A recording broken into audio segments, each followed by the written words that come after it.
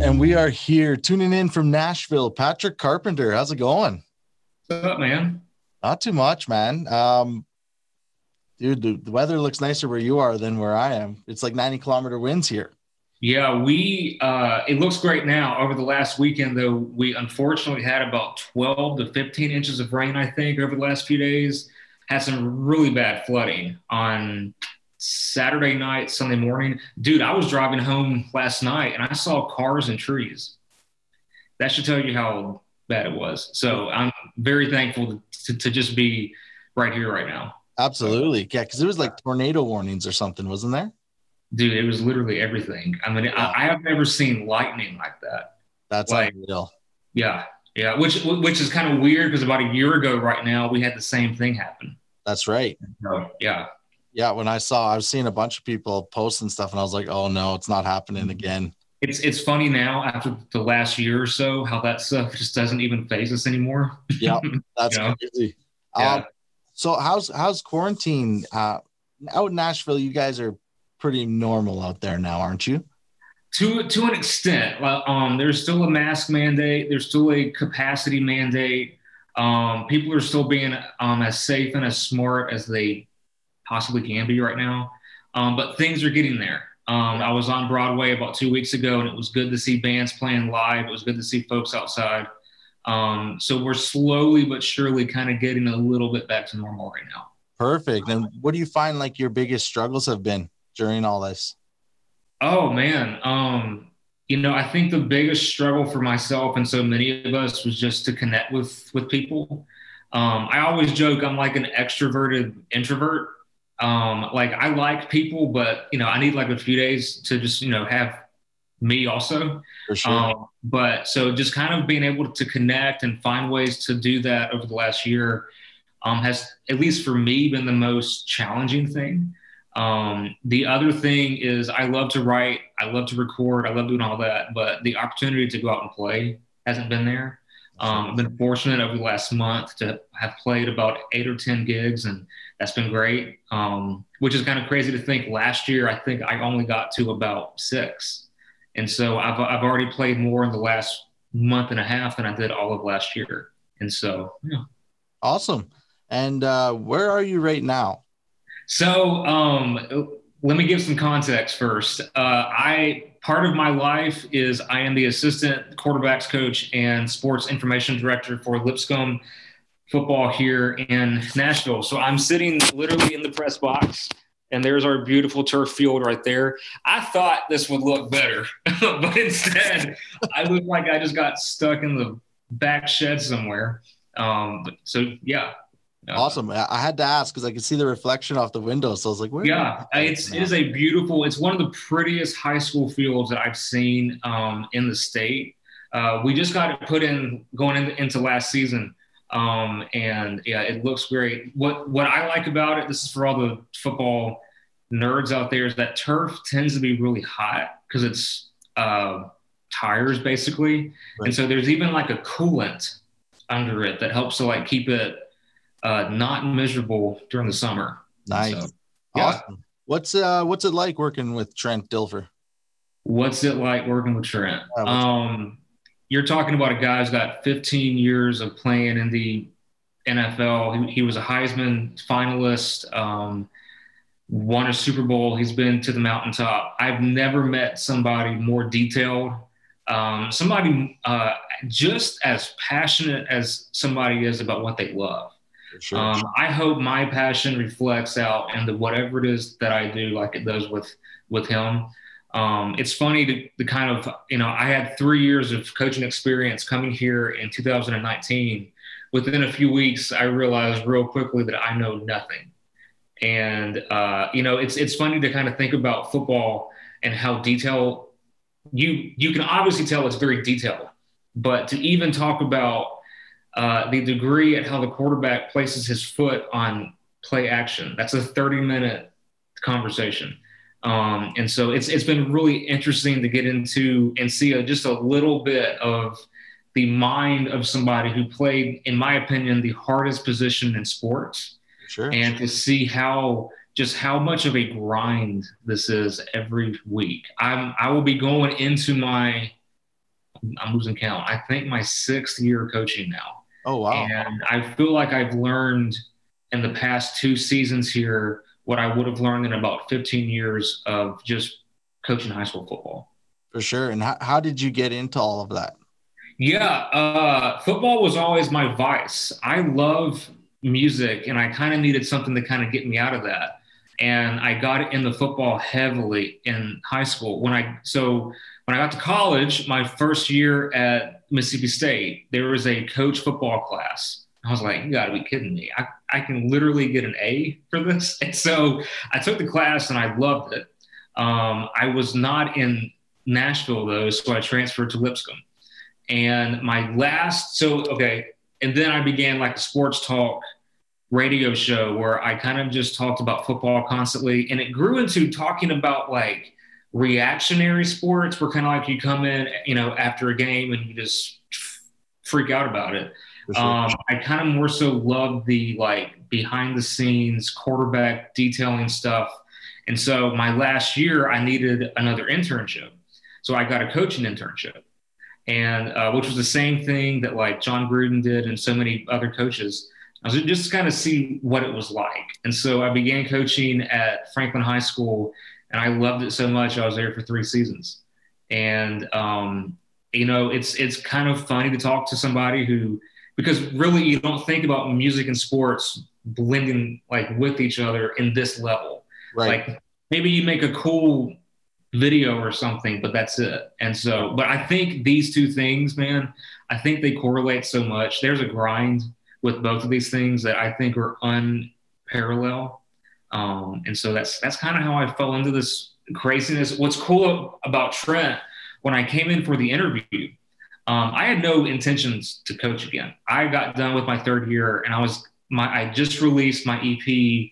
It had done well.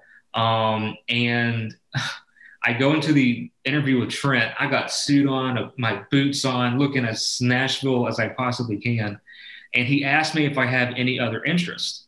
And I mentioned, well, I'm kind of a singer-songwriter, guitar player. And he bought my album right there. And cool. It was it's really cool to work for somebody who not only wants you to be successful here, but wants to prepare you to be successful out of here and wants to just see you grow. And it doesn't matter what it is. Right. So, yeah, man. Yeah. Awesome. That sounds awesome. Yeah. So before COVID, you were opening for artists such as Sheryl Crow. You were selling out venues in your own name. Tell us about the experience with Sheryl Crow. Like, what was it like opening for her? Man, that was a whirlwind. It was funny. The opportunity came, and I think me and my band had only played about 20 full band shows, maybe. Yep. And so it's kind of like, man, are we actually like ready for this? And I said to myself, I was like, no, heck yeah, we are. Like, there's no way I'm going to say no to this. We went out there, gave probably the best like 40 minutes of my whole life.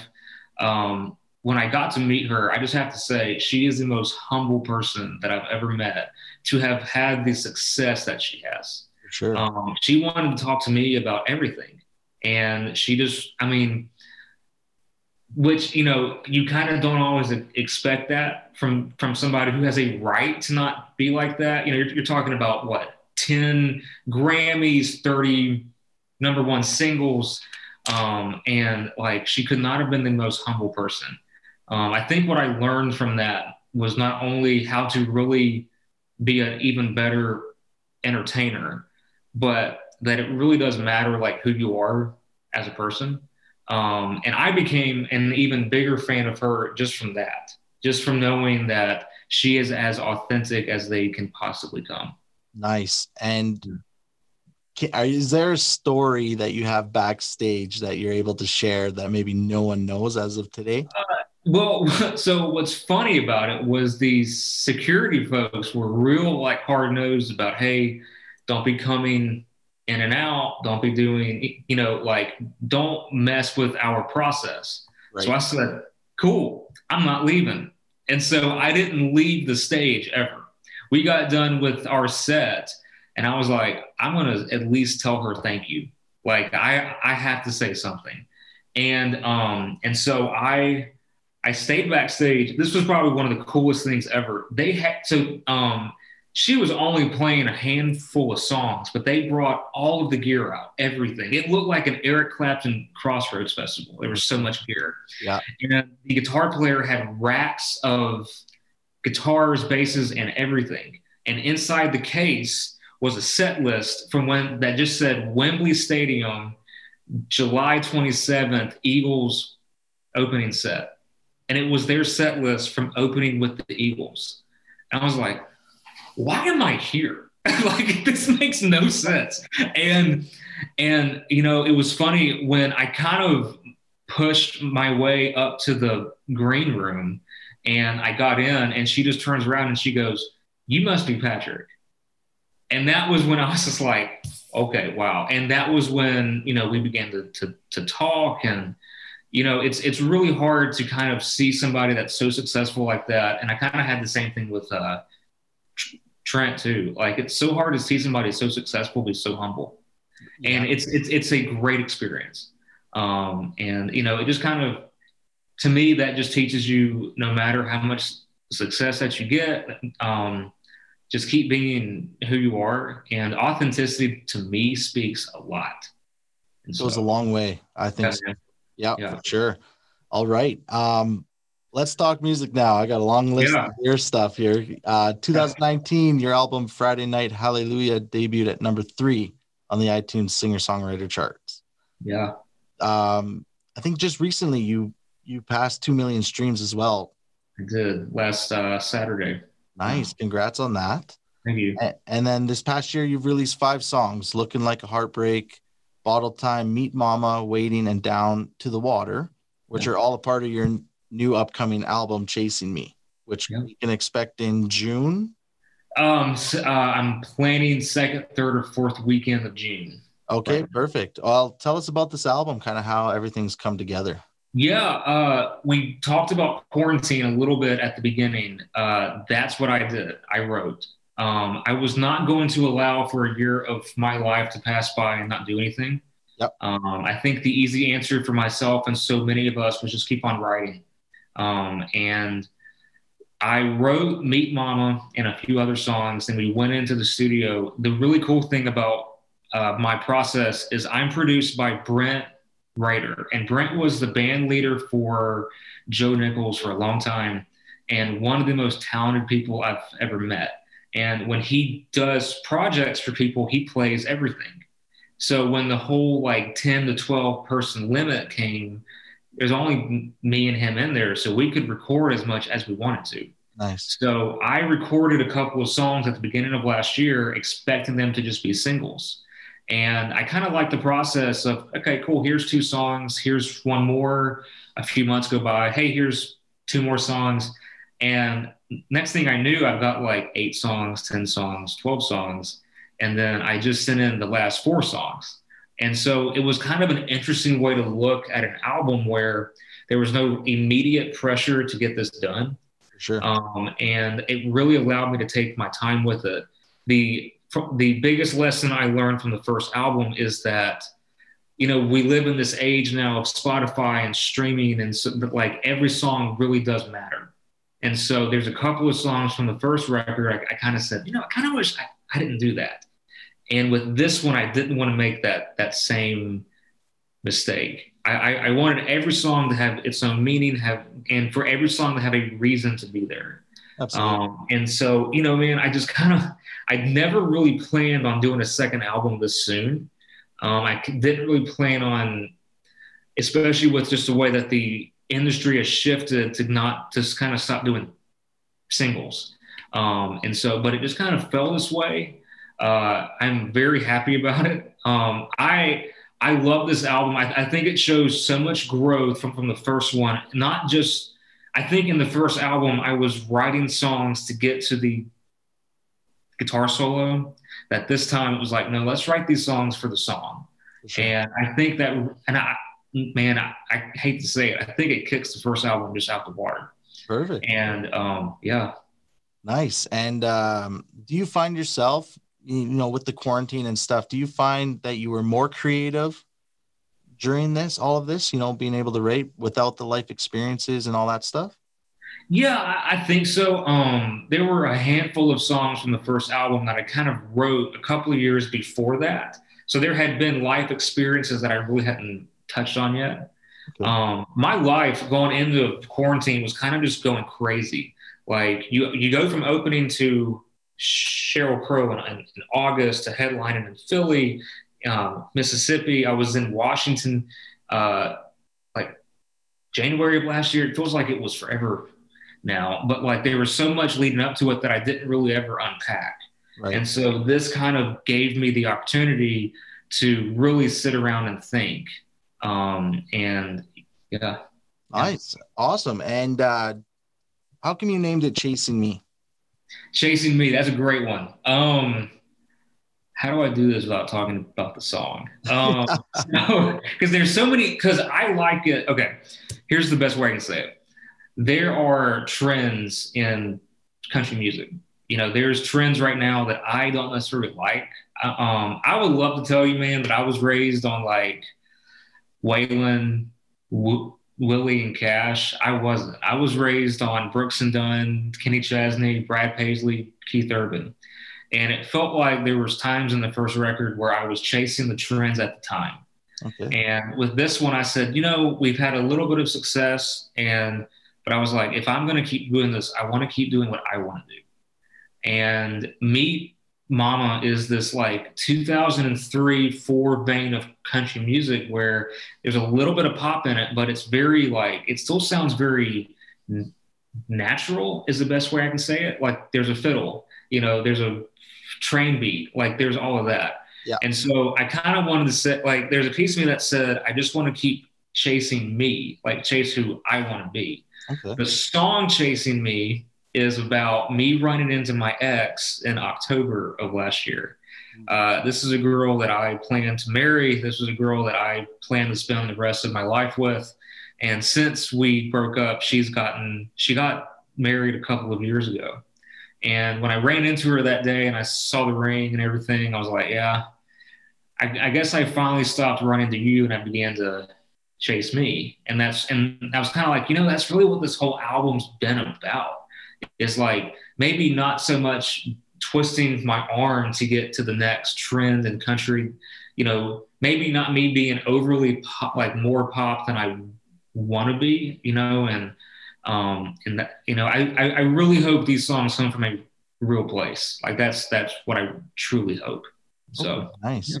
And you're saying you don't want to talk too much about the song, but you do have it. We can talk about it. I mean, I would love to. Yeah. So you have a new one also called Chasing Me. Right. Yeah. When can we expect that one? I think I'm going to drop it all at the same time. But I will say this: when you pre-order the album, there's a tease. You can get the song immediately, and so that's going to be one of two songs that you can download immediately if you do the pre-order.